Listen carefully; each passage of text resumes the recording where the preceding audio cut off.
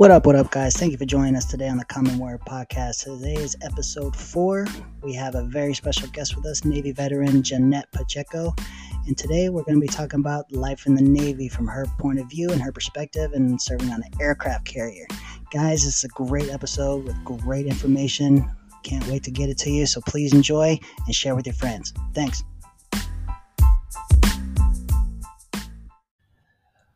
Hello, everybody. What up? This is Rusty. Thank you for joining us today on the Common Warrior Podcast. With me, as always, is the awesome Jess. What up, girl?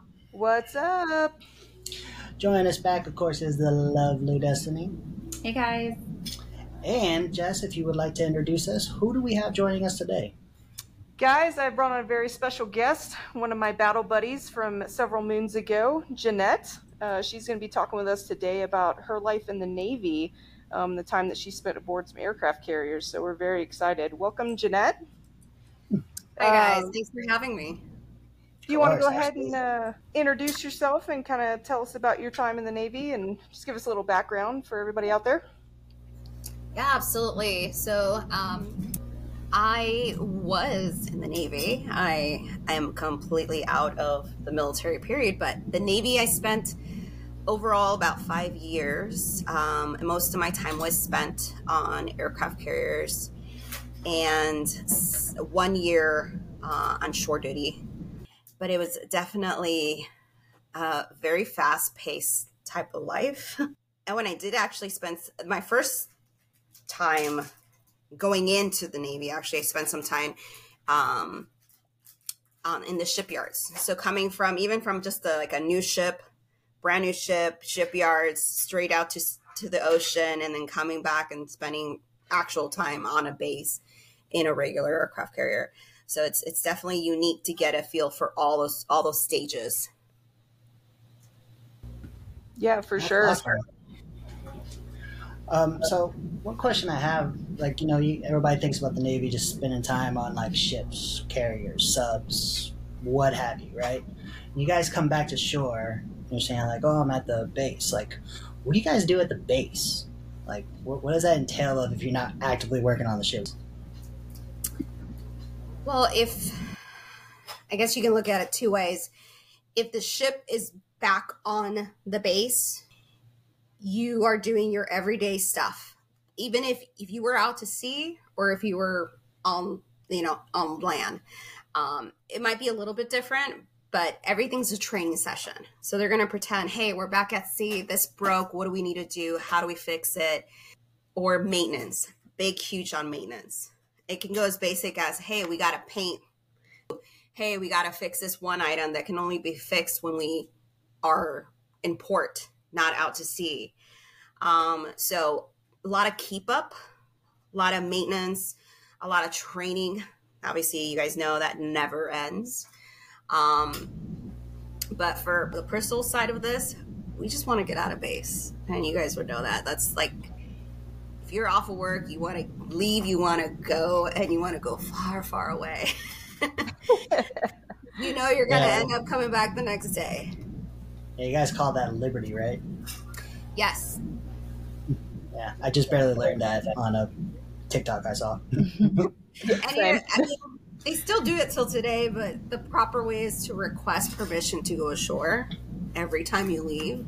And, every time you come back, request permission to go aboard. So it's interesting. It's still a thing, but a lot of times, you got thousands of people coming on and off. You might not hear it, but that's technically the proper way. So if you're just walking up to the ship, right? You're sitting there and then you have some, Navy cops in there halt, who goes there? And you're permission to come aboard. Is that basically how, that just sounds weird. You work on the ship. How you got to ask permission every single time? If you get off that ship 6 times, you got to come back and show your ID, do the proper, everything has to be the same way. Now, you may not actually hear the words. You might just be okay, here's my ID. Hurry up, go, next person, But if you got some higher ups standing right there watching, you're going to say it.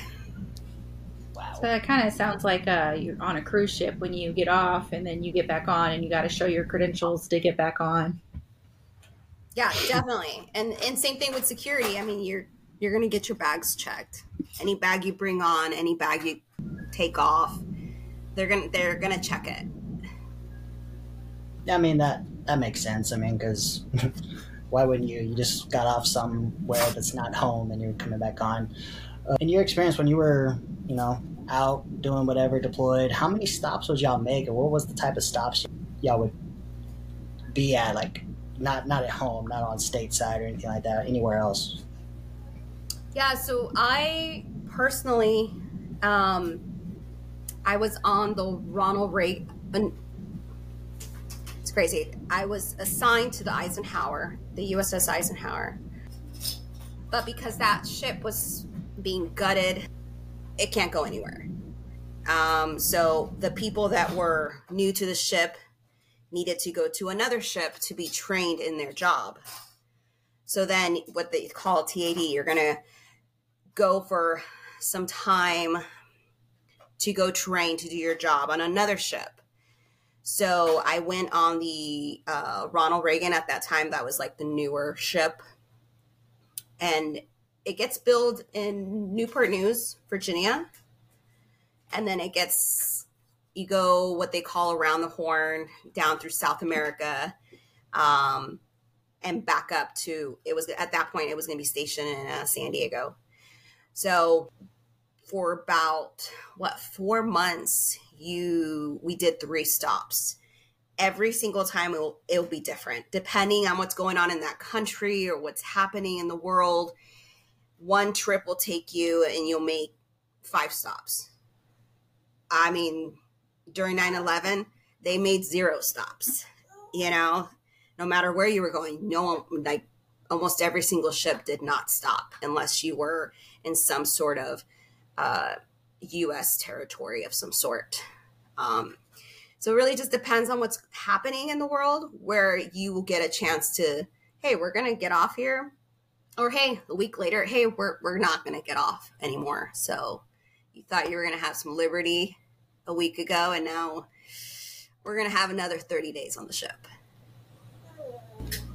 So, Janette, you were talking about 9/11. Were you actually on board a ship during 9/11? No. I was right after. Yeah, I was right after, but I had a lot of friends that were on the ship at that time, so they kind of, they obviously talked to you about their time and what happened at that point and how hard it was. So when they say, oh, it's 30 days before we hit land again, it's not that bad. And it really isn't when you think about it. I got a ship for, 4 or 5 months without touching anything. That sounds like the last 30 days of deployment for us. We're sitting there like, 30 more days. It's the longest fucking 30 days of your life. It absolutely is. Absolutely is. So we were kind of talking before we came on, Janette, kind of about, how you had gotten into the career field that you had chosen. Can you kind of walk us through, when you had joined the Navy, getting into the career path that you were on and kind of getting into the aircraft carrier life? Yeah, absolutely. So nobody in my family was military. So getting into the recruiter, they just paint a picture. And they said, we think that this job will be best for you. And I kind of like the way it was sold to me. That's how you would say it. So there was, at that point, it changes all the time, but at that point they had an option for going into the Navy and doing either you would be an airman, seaman, or fireman. Those were the 3 options.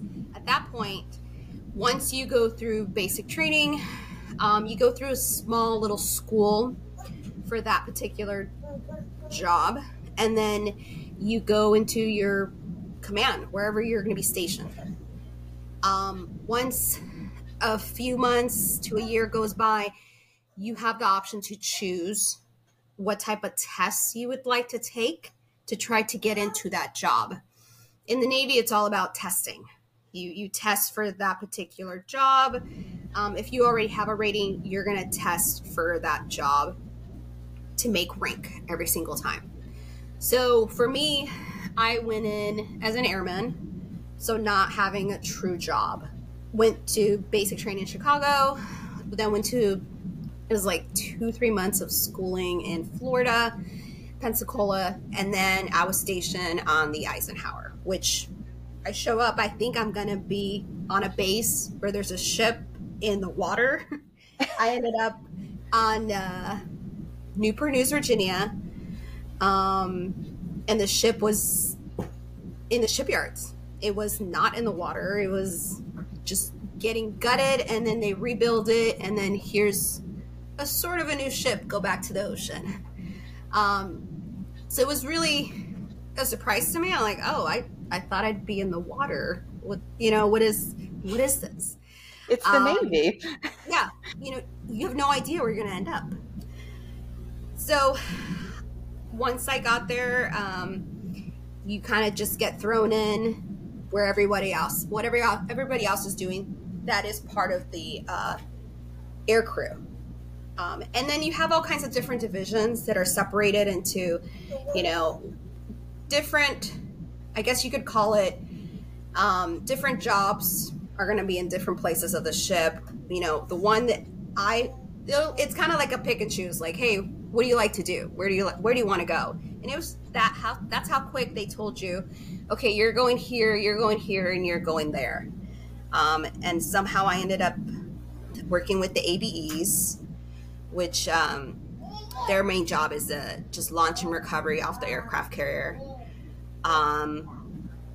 And I just started working with them. I mean, my job was, I primarily went onto the administrative side.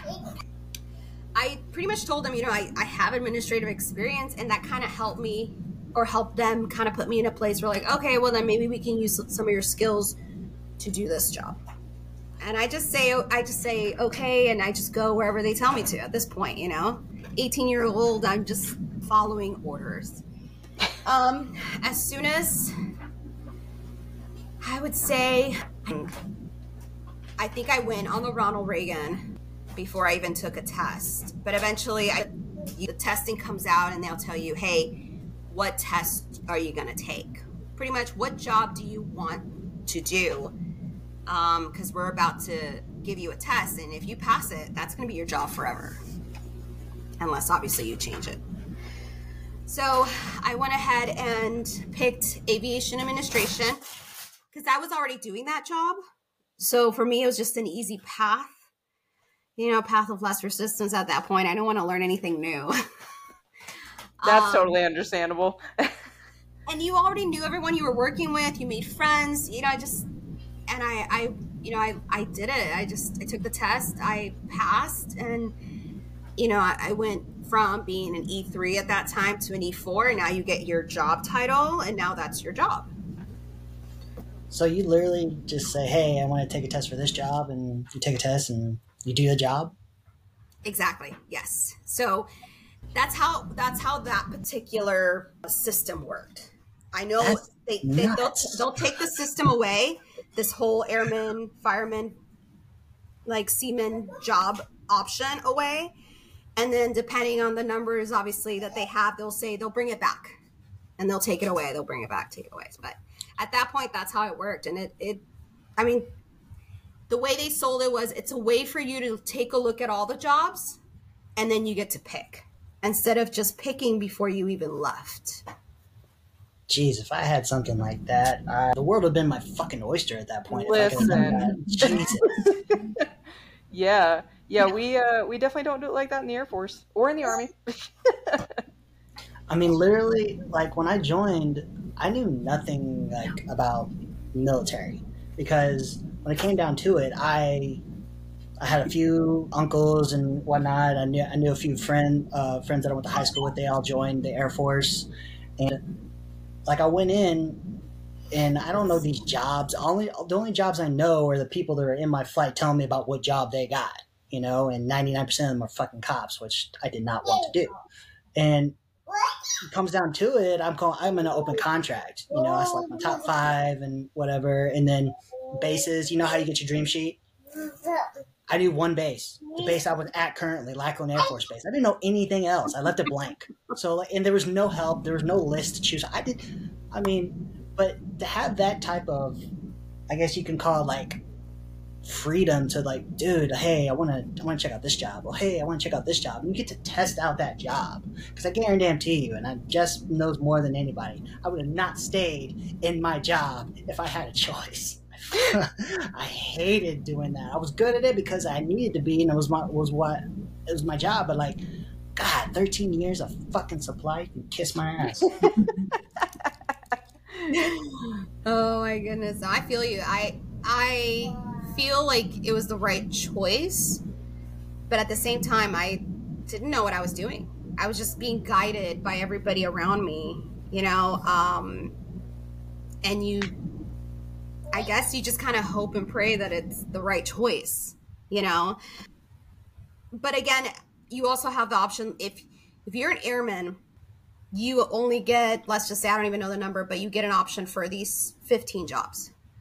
So I can't be an airman and do a firefighting job, because I only have to choose from the jobs that are available in the air department. So you do have a little bit of you don't get the whole aircraft here, pick a job out of the entire place. It's more like, hey, you're already in this department. These are your, this is your options for this department. You're going to end up in the air department no matter what, because you're an airman. That's so cool though, because like, even with us, like, because Jess and I were both LRS, like, we have all these different jobs in LRS, but once you come in and you are like in that flight with that job, you have different sections you can work, but it's the same job. But I can't be like, hey, I want to go check out what air transportation is like. No, fuck you. Like, that's what I'm talking about. Like, I would have probably, if I had a choice when I was in LRS, I would have changed to air transportation because of the wider effect they have, both home and down range, and just the bigger possibilities they have. Because like, those guys, they go just like we could as supply airmen, but those guys could go to so many different places because they were the ones who had to make sure stuff got loaded onto the aircraft. And whether it be at a nice built up base or in the middle of nowhere, those guys, had to make it happen. And that kind of stuff like that was like, man, dude, I would love to have done that. But it's just crazy that you guys had that type of, freedom to test and figure out what you wanted to do. To me, that's just awesome. That's a great way to me, that's a great way for retention, personally, in my eyes. You know what I mean? Yeah, I would definitely agree with you. But I did notice a lot of the people that were in the program pretty much stayed within the job field that they had already started. Same reasons for me, you already made friends, you already knew the job, and as long as you didn't hate it, you stayed.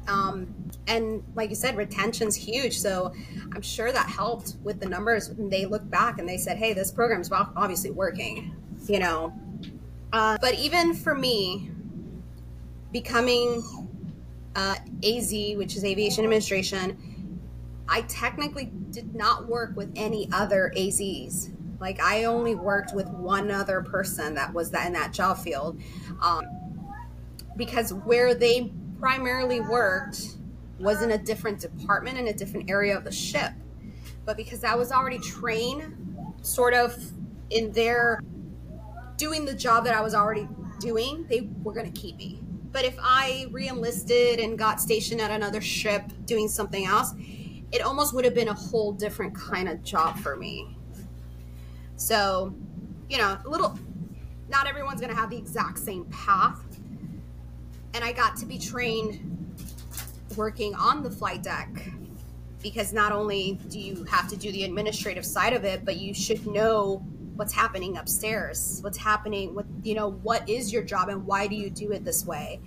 And if I needed to go up there and do something or get something or get someone, like, you just can't go up there unless you're trained to be up there. Yeah. So I know as far as your assignments go, and I don't know if this was the same way for you, but I used to teach C school. And so I taught behavioral health for tri-service. And we didn't have but a handful of them that came in. They'd come from A school and then they'd come to C school. And then whenever they would come through and they'd graduate, I remember them working with whoever their chief was assigned at the time. And 99% of the time they got the assignment that they wanted. And it was very easy for them to say, hey, I want to go to Navy Base San Diego, or I want to go here. And it was very easy for them to get the assignments that they wanted just based off of, I think it was because it was a small career field. And so was that your experience as well? I would probably not on my end. Again, it all comes down to numbers. So if there was a lot of openings and they needed a lot of people in my field in particularly, I could have possibly requested, I requested San Diego straight out of basic training. Like that was my first choice. Like that's where I want to go. That's where I want to be. And I ended up in Virginia. So completely two different worlds. Well, I mean, you ended up exactly where you wanted to be, just on the opposite side of the country. So right. And so that was probably the hardest part because I, especially being so young in the military, I had no family there. I didn't know anyone on that side of the U.S., so that was the hard part about it. Now, when you say you want to, I'm going to stay in, I want to do another 4 years, another 5 years, and your options open up at that point. So at that point, you look at, okay, they need 2 in San Diego, they need 5 in Virginia, and they need, 3 in Florida. It all depends on your job. And at that point, your rank rate, So that can be a little bit easier from what I hear, because you are definitely looking at those numbers. And if they need someone on this date, from this rank, from this rate, you can make that happen because then it's all in front of you. It's a computer system. Everyone can see that system. They can see where they need that person. Now, if like San Diego didn't even show up, then you're not going there. That's not an option for you. So I think it's definitely a little easier once you've finished your first contract with the Navy. That kind of sounds like the BOP type thing for us, like first term airmen get, hey, we want you to re-enlist, so if you do this, we'll give you exactly what you want, whatever. Yeah, and then they got rid of that program. Yeah, like when they got rid of that program, I was like, how dumb can you seriously be at this point? Like that was like one of the very few things that actually enticed retention for first term airmen. Like, hey, this is exclusively for you guys before you re-enlist. We will give you your basic preference, and you give us your top whatever, and we will really, really try to get you in your top 3. And then when they're like, hey, so we're just not going to do that anymore, but you should still re-enlist. Like, yeah, right, at that point. Well, I wish that. Oh, go ahead. I'm sorry.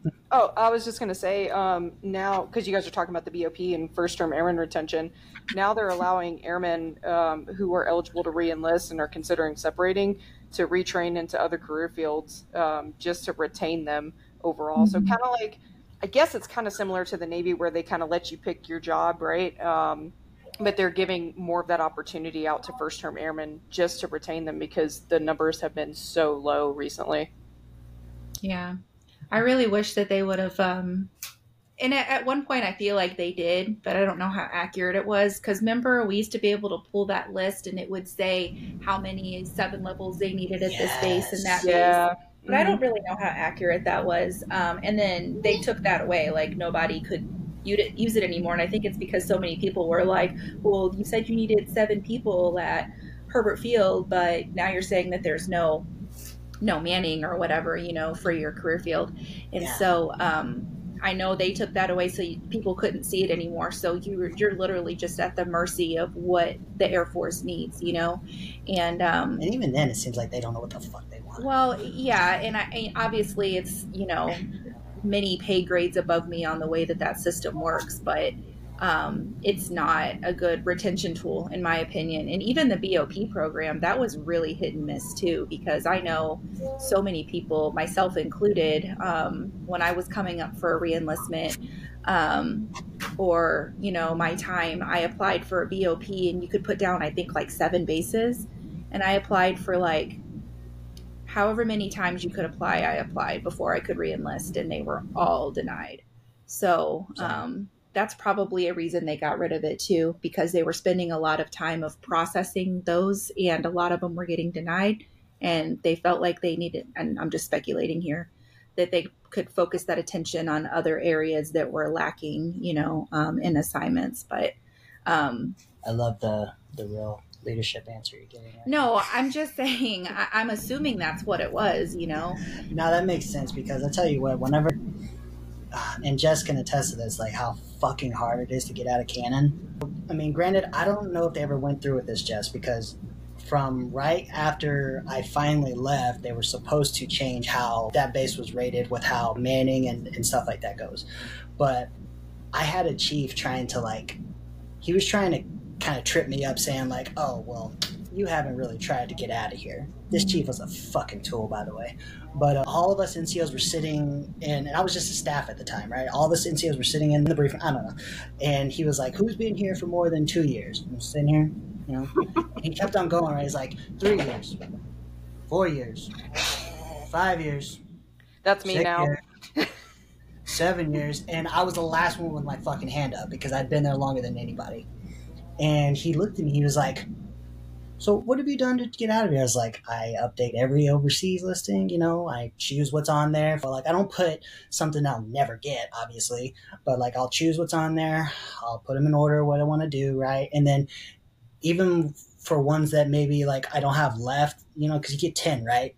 And if there's only 6 spots that have my actual grade open, then I'll go to the last 4 and I'll put whatever countries those are in, and I'll put just that country extended long. You know what I'm talking about, Jess? Whenever I would do that every single cycle, every stateside cycle, I'll be updating all mine. And then I'm doing my BOPs and stuff like that. He was like, okay, well, so you did your BOP? I was like, yep, denied. He's like, okay, well, you update every overseas cycle, right? I was like, yes, sir, every single time. He's like, and this is where he thought he was going to get me. He was going to be like, so what do you put on there? I was like, well, I put what's on there for my grade. I don't put anything unrealistic. He's like, what about Korea? I was like, sir, I had orders to Korea, and they canceled them 45 days before I left. And he just kind of looked at me. He was like, well, damn, you just shit out of luck, aren't you? I was like, yeah. Mm-hmm. He was trying so hard to make me feel stupid. I was like, you're doing nothing but making yourself look like a fucking dumbass. I have done exactly what you guys have told me to do, and guess what? Canon prevails. It's a jail sentence. You have to make parole first. God, I wonder if it's because it's a hard to fill location. Yeah. Well, it is, but we actually did learn why all of us were stuck in a black hole. And it made sense whether or not it was the truth or they came up with a really good story. But over, stateside, you have the 1st Sal at Herbert Field, and you have the 27th Sal at Cannon, right? Well, those are the only 2 Sals stateside that were, and so when you have those 2, Florida and New Mexico, which one are you going to choose to stay at? Exactly. Nobody has to say anything. We all know what we're thinking. But whenever people in her position as a master sergeant, right, who can retire, and all of a sudden you're like, hey, we have you slotted to go to Cannon, to do this stuff. What do? Hit the retirement button. Nobody wants to go to fucking Cannon. Or you use the point of oh, sorry, I can't go. My kids, how you use the whatever, what's it called? EFMP to get out of it, right? And so then you have people over at the 1st Sal in Herbert Field. Everything is overmanned because nobody wants to leave, and they're clawing tooth and nail to never leave. And you have people like us at Cannon all undermanned because we can't fucking get out.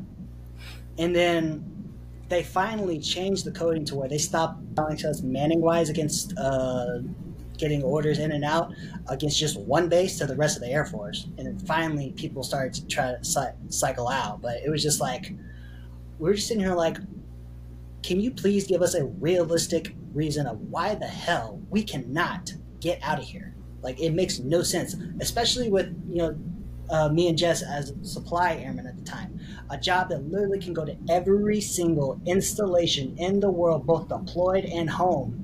Why can we not leave? It does not make sense.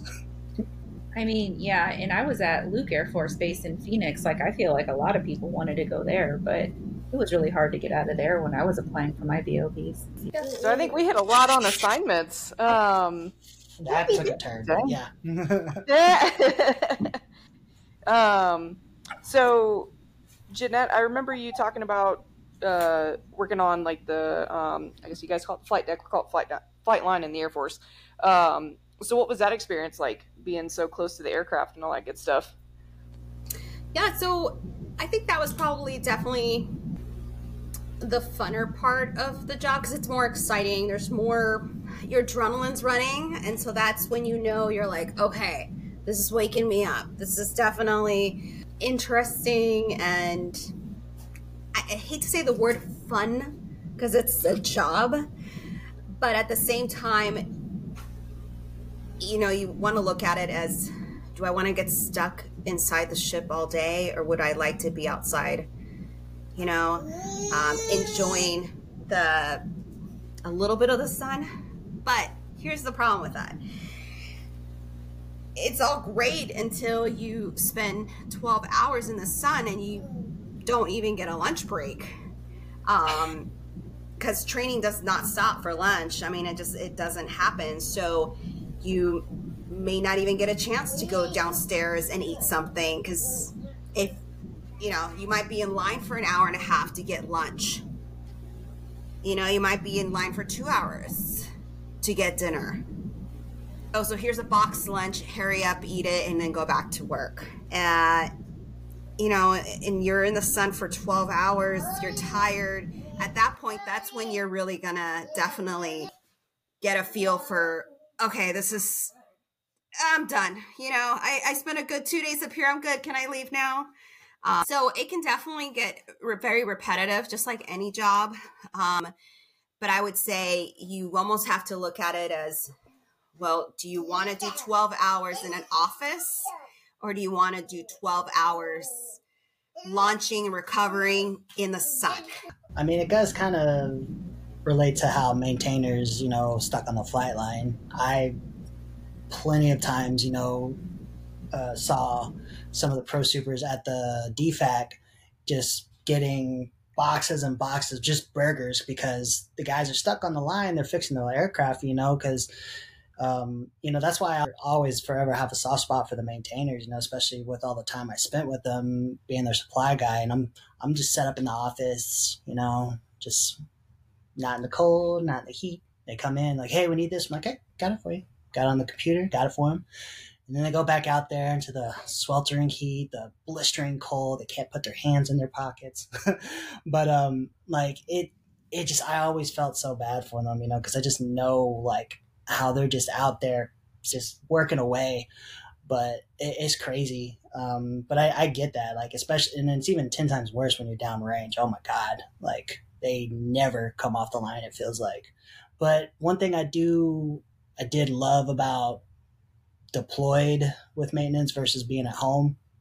Deployed, we had a really good setup where everything got brought to us because they know that we can't leave. People would go pick up food. Now, the only bad part about that is you don't get a choice. What they bring back is you either eat or you don't, period. But, you know, they would be able to kind of line up right there at the ECP of the flight line. So, you know, no food on the flight line, but they could come out real quick, eat, and then go right back out to fix. But it was nice how we had it set up, you know. But I totally get that, being stuck out there. Just, it really can be I want to say kind of like a illuminating moment in your career. I'm like, man, I don't like this part. Not one bit. Nope.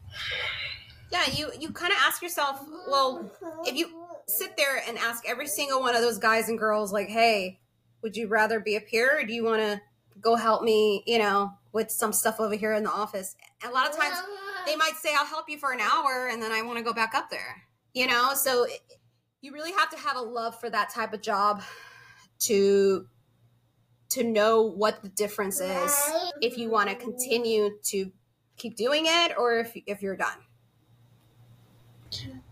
Yeah, no, I totally get that, because at one point, you know, especially with the maintainers, you know, They live their life going on a bunch of nonners, and that's their thing, calling everybody a nonner. You're a non-shorty generated guy. I'm like, okay, whatever, I'll let you have that. But when I was assigned to maintenance, I was technically, I was MXG, so I could be like, yeah, well, they're nonners, I'm not. But I always like to make fun of them.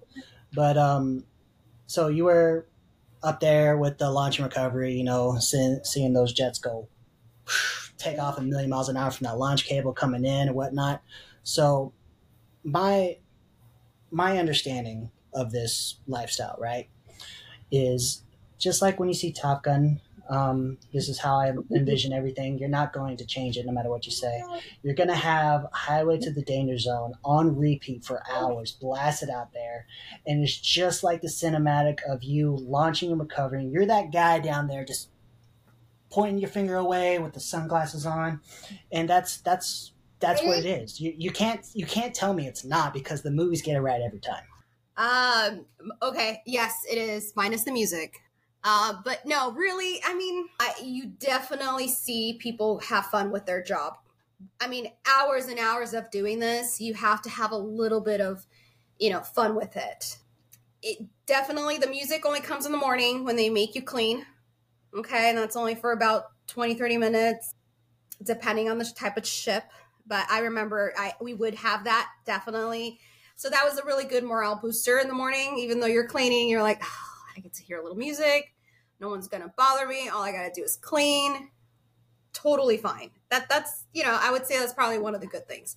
Now, in relationship to Top Gun and what it really looks like up there, it's dangerous as fuck. It is scary. It is dangerous. It is nonstop. You have to be a little bit of a thrill seeker to be up there and feel comfortable and be okay with it.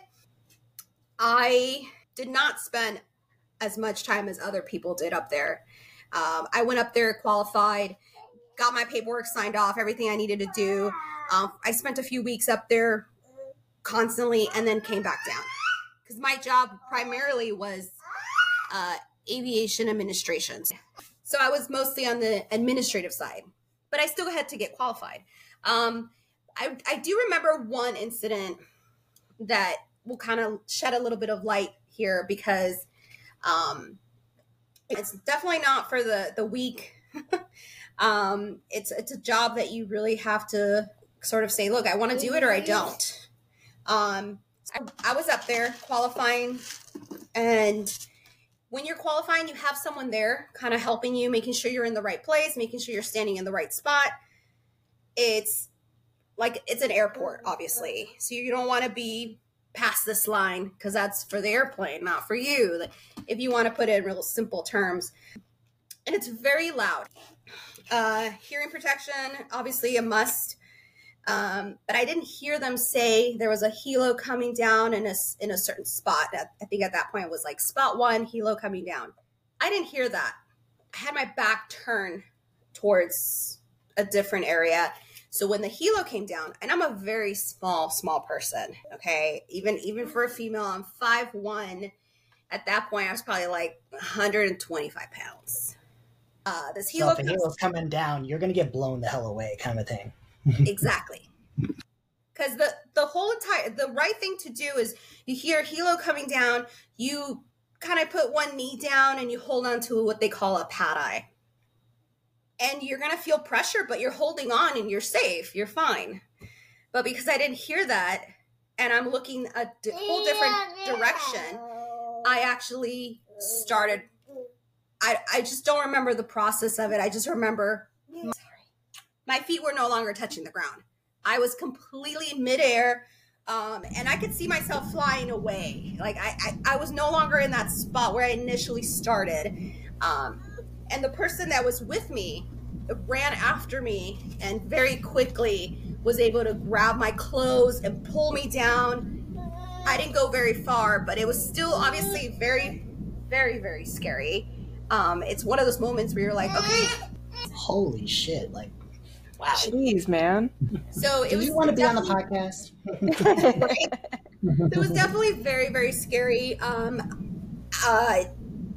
I mean, that scared me enough not to go back up there for a few days. You know, That's understandable. I can see that very clearly. I was like, whoa, okay. It was my fault. I didn't quite hear the command that was given, but at the same time, it's very, very loud. So it's one of those things where you're just like being aware of your surroundings. At the same time, you're trying to do the right thing. It is one hell of a wow.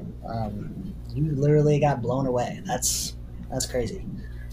Yeah, it's definitely one of those things you have a story to tell, but you're at the same time you're like, yeah, that's how dangerous that can be. And I really give props to all the guys up there that work, girls and guys. I mean, they spend every day, all day up there, even nighttime as well. And, it can definitely get dangerous. I mean, it's not something that's easy.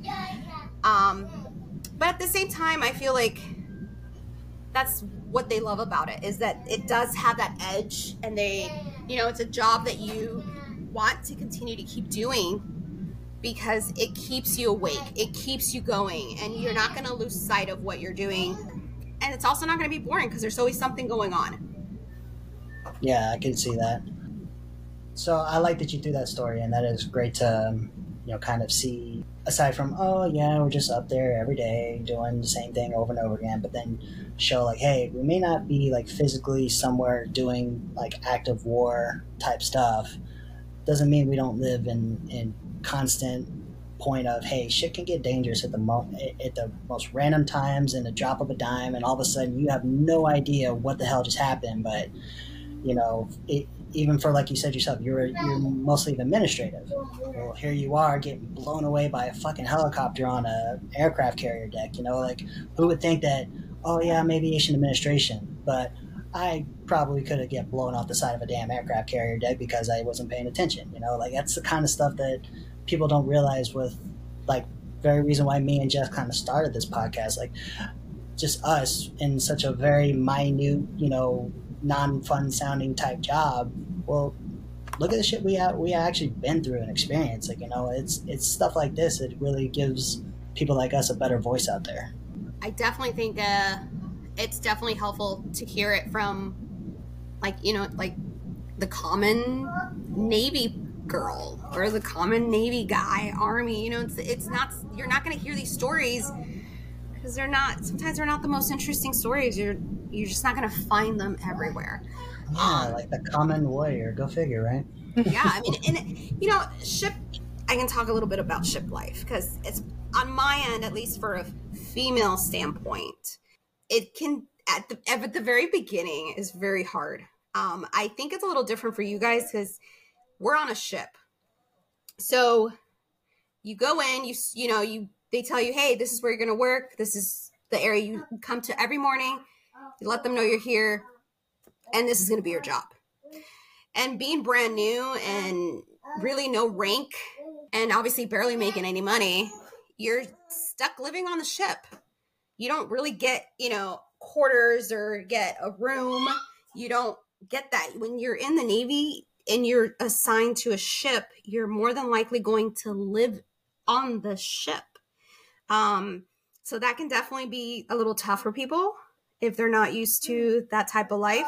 Space, there's no space. You got, the little tiny space you got, that's it.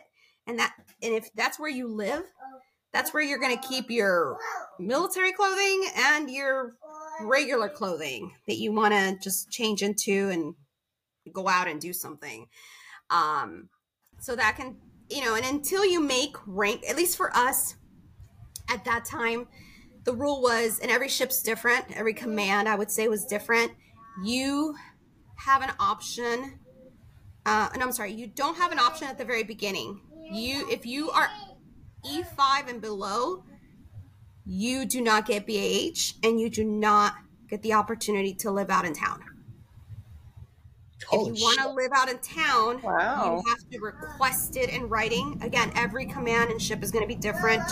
What if you have a family? That's different.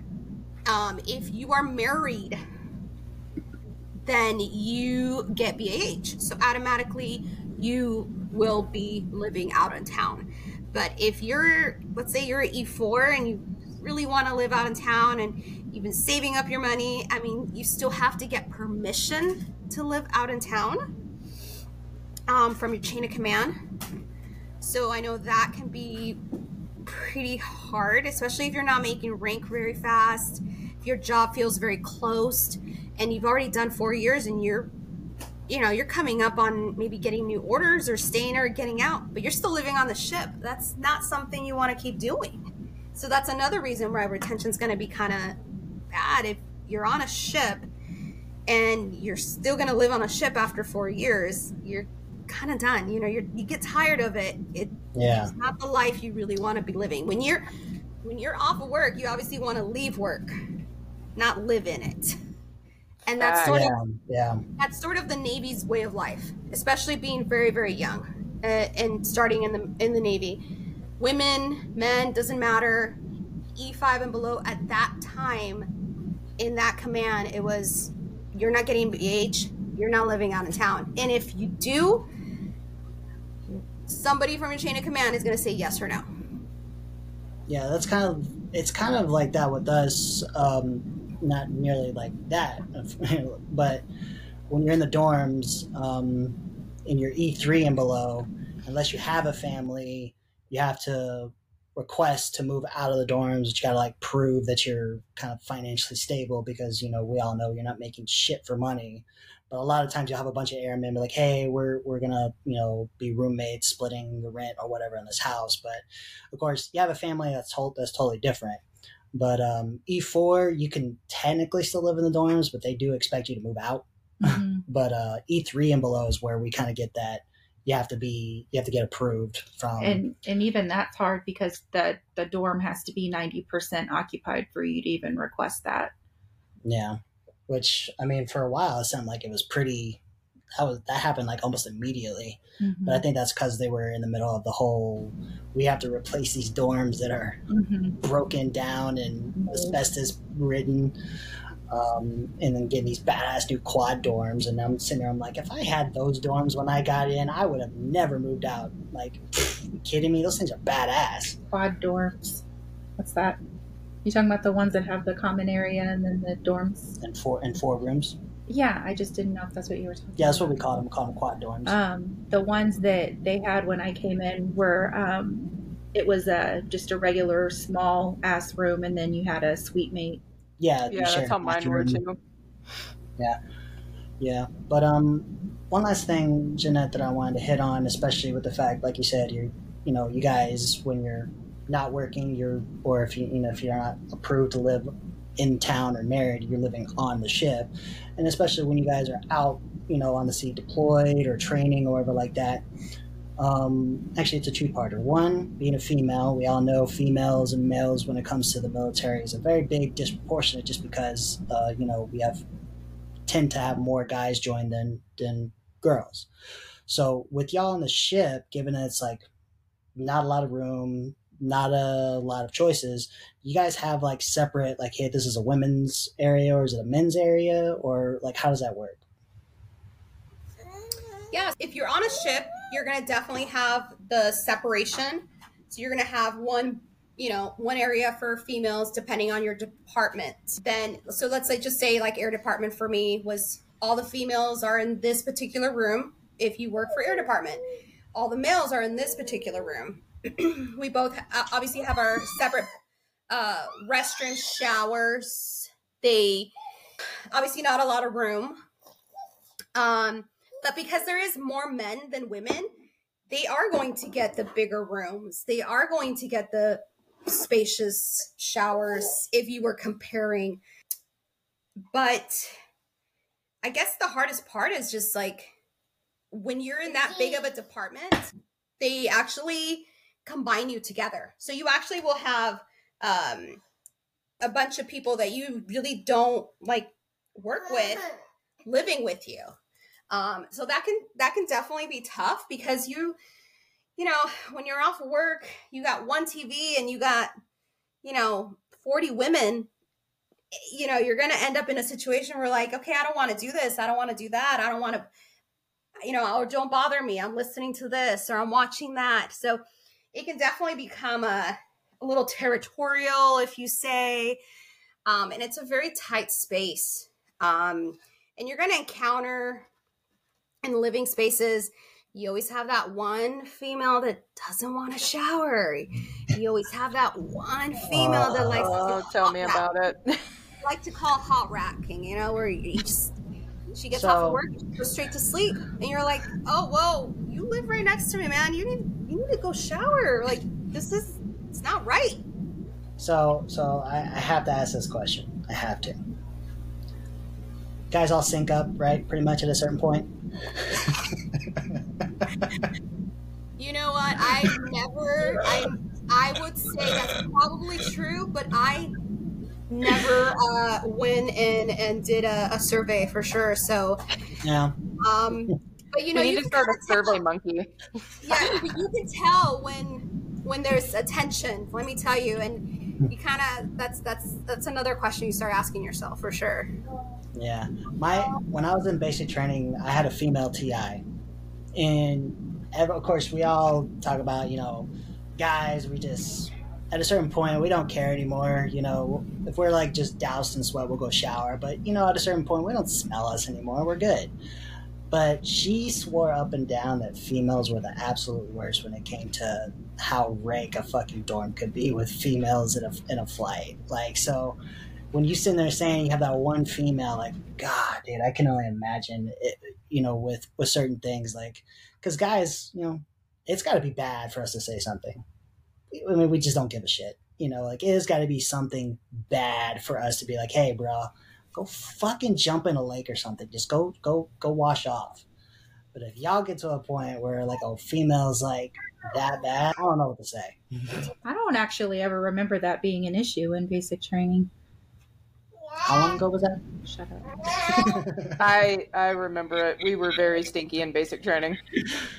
I mean, I remember there were times that like we didn't shower because we didn't want to mess up the shower because you had to like clean it, Yeah. So make the rest of the dorm suffer because you just didn't want to get. I mean, like if we didn't have PT that morning, I remember like if we got up because we did our showers at night, but nobody wanted to mess up the showers, and so nobody would shower in the morning because everything was already clean and good to go. And if you got an inspection and somebody went in there and messed up the shower, then Yeah. Janette, one more thing. So, with y'all being out on the sea for extended periods of time, what would you say like the mental health aspect would be? Because like I said, you guys are stuck out there in with us, if we're downrange, we're on a base, we're stuck on a very secluded area that we can't leave, but it's a lot bigger than an aircraft carrier or any other ship to be in that point.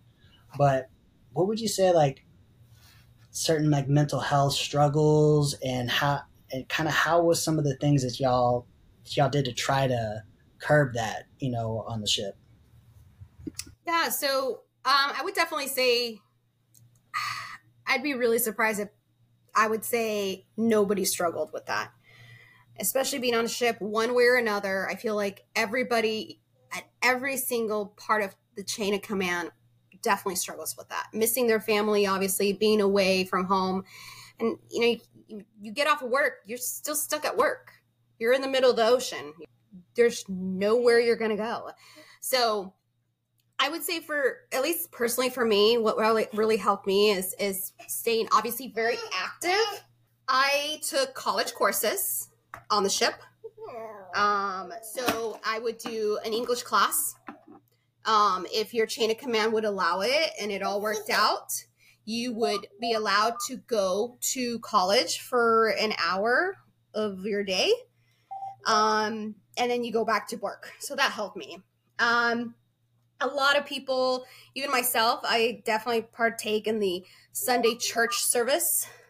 So that was really helpful. I would wake up an hour early before I even had to be ready and go to work just to have breakfast. Because that was the only time I would actually stand in line for a meal. So little things like that definitely make a huge difference. I think if you don't give yourself that opportunity to be able to work out or go to church or do college, you're really closing yourself off to just only work and work only. And so you need those avenues to be able to do other things apart from work, even on an aircraft carrier, on a ship, anywhere, and really in the Navy. And having that, 2-3 friends that you really have a lot in common with, finding people that you have common just goals in life, I think is really, really, really helpful. But I would definitely say everyone struggles with the mental issues. Just a quick little story. When I think I got to the ship, and maybe about a month later, we had, one guy just jump off the ship. Nothing happened to him. He didn't get hurt, but at that point, he was on restriction. He was already in trouble and he was running away. I don't know the whole backstory. I just remember, hey, I just got here. I've only been here for a few weeks and this guy just jumped off the ship. What's wrong with him? So you can tell that I think he was getting kicked out and he was obviously struggling with everything, and he jumped off the ship, and they caught him as soon as he got out of the water. So I don't know where he was trying to go. We were obviously not in the middle of the ocean. So, I think it's very, very common, but it's not common to talk about it. Was that an attempt, or was that just him trying to, escape this? I think it was mostly an escape. It's one of those, hey, the elevator is really low. You know you're not going to get hurt. You're going to hit the water and be okay. And you're going to try to leave. But by the time you swim to even get out of the water, someone's going to get you. So they can just walk at that point. Yeah, exactly. Yeah. So, but that's probably the only thing that's not common is to talk about it. No one really talks about it. No one, even at that time, there was no real like, hey, if you feel this way, if this is what's going on, or if you have these thoughts or are struggling with this, here are your services. This is who you can talk to. This is where you can go. None of that was discussed. So it's definitely not something that is, at least at that point, not something that was related to anybody, or nobody talked about it. That definitely adds on from last week's episode. Well, and obviously I'm not in the Navy, but I do know a couple of people who have been on ships that were Navy corpsmen, behavioral health technicians. And it's my understanding that they did, at least within the recent years, change that. I do know one of my friends was telling me when she was on the ship that she did a lot of outreach type activities. And so I think that, I'm pretty sure, and maybe that was just her command or whatever, but that a lot of that has changed, especially whenever you go on and you can see some articles out there, and it's for every branch, but in particular for the Navy, there's a lot of articles about sailors that, try to commit suicide on the ship. And, and back in the day, there was stories about how they tried to cover it up or, things like that. But yeah, like I said, I think that the culture of that, from my understanding at least, has changed.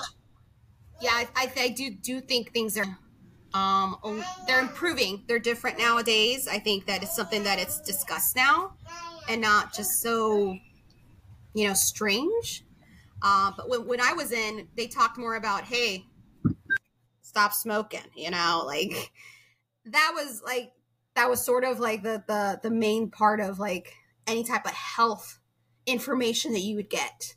But I think I agree with you. I definitely think things are definitely different now. Jess, Destiny, any other questions, comments? No, I just want to say thank you for giving us your perspective and telling us about your time in the Navy. That's always fun to hear other branches' perspective on things and processes and stuff. Definitely, I was happy to. I was happy to share for sure. You guys are great. And, I think I would have loved to have heard the perspective, at least just somebody being in the Navy so brand new, so new. Yeah. And on top of that, a female's point of view as well, too. Yeah, for sure. It's important too because, like you said, whenever we came in, we didn't have people like us who we could just sit and talk to. Like we had, maybe a couple family members, or like in your case, you didn't have any family members. And that's why we wanted to do this, so we could let people know, like, hey, there are people out here who have these experiences, and maybe we don't know you personally, but we can share them.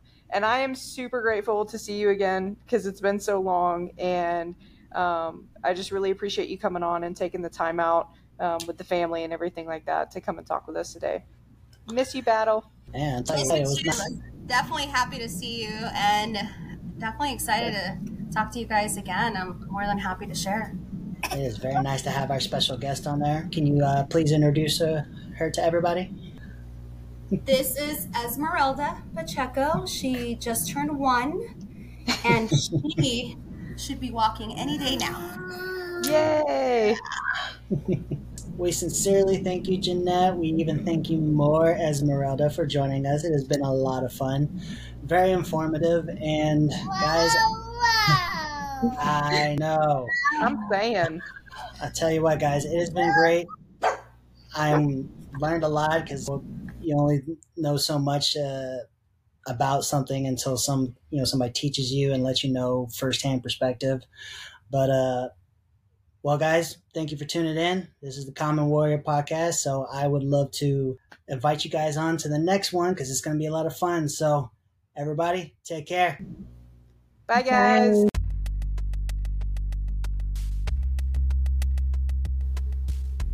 Hey guys, thanks so much for tuning in, and we hope you enjoyed today's episode. Make sure to drop us a follow on Spotify and Apple Podcasts at The Common Warrior. You can also find us on Instagram at Common Warrior Podcast. Take care and join us again for our next episode.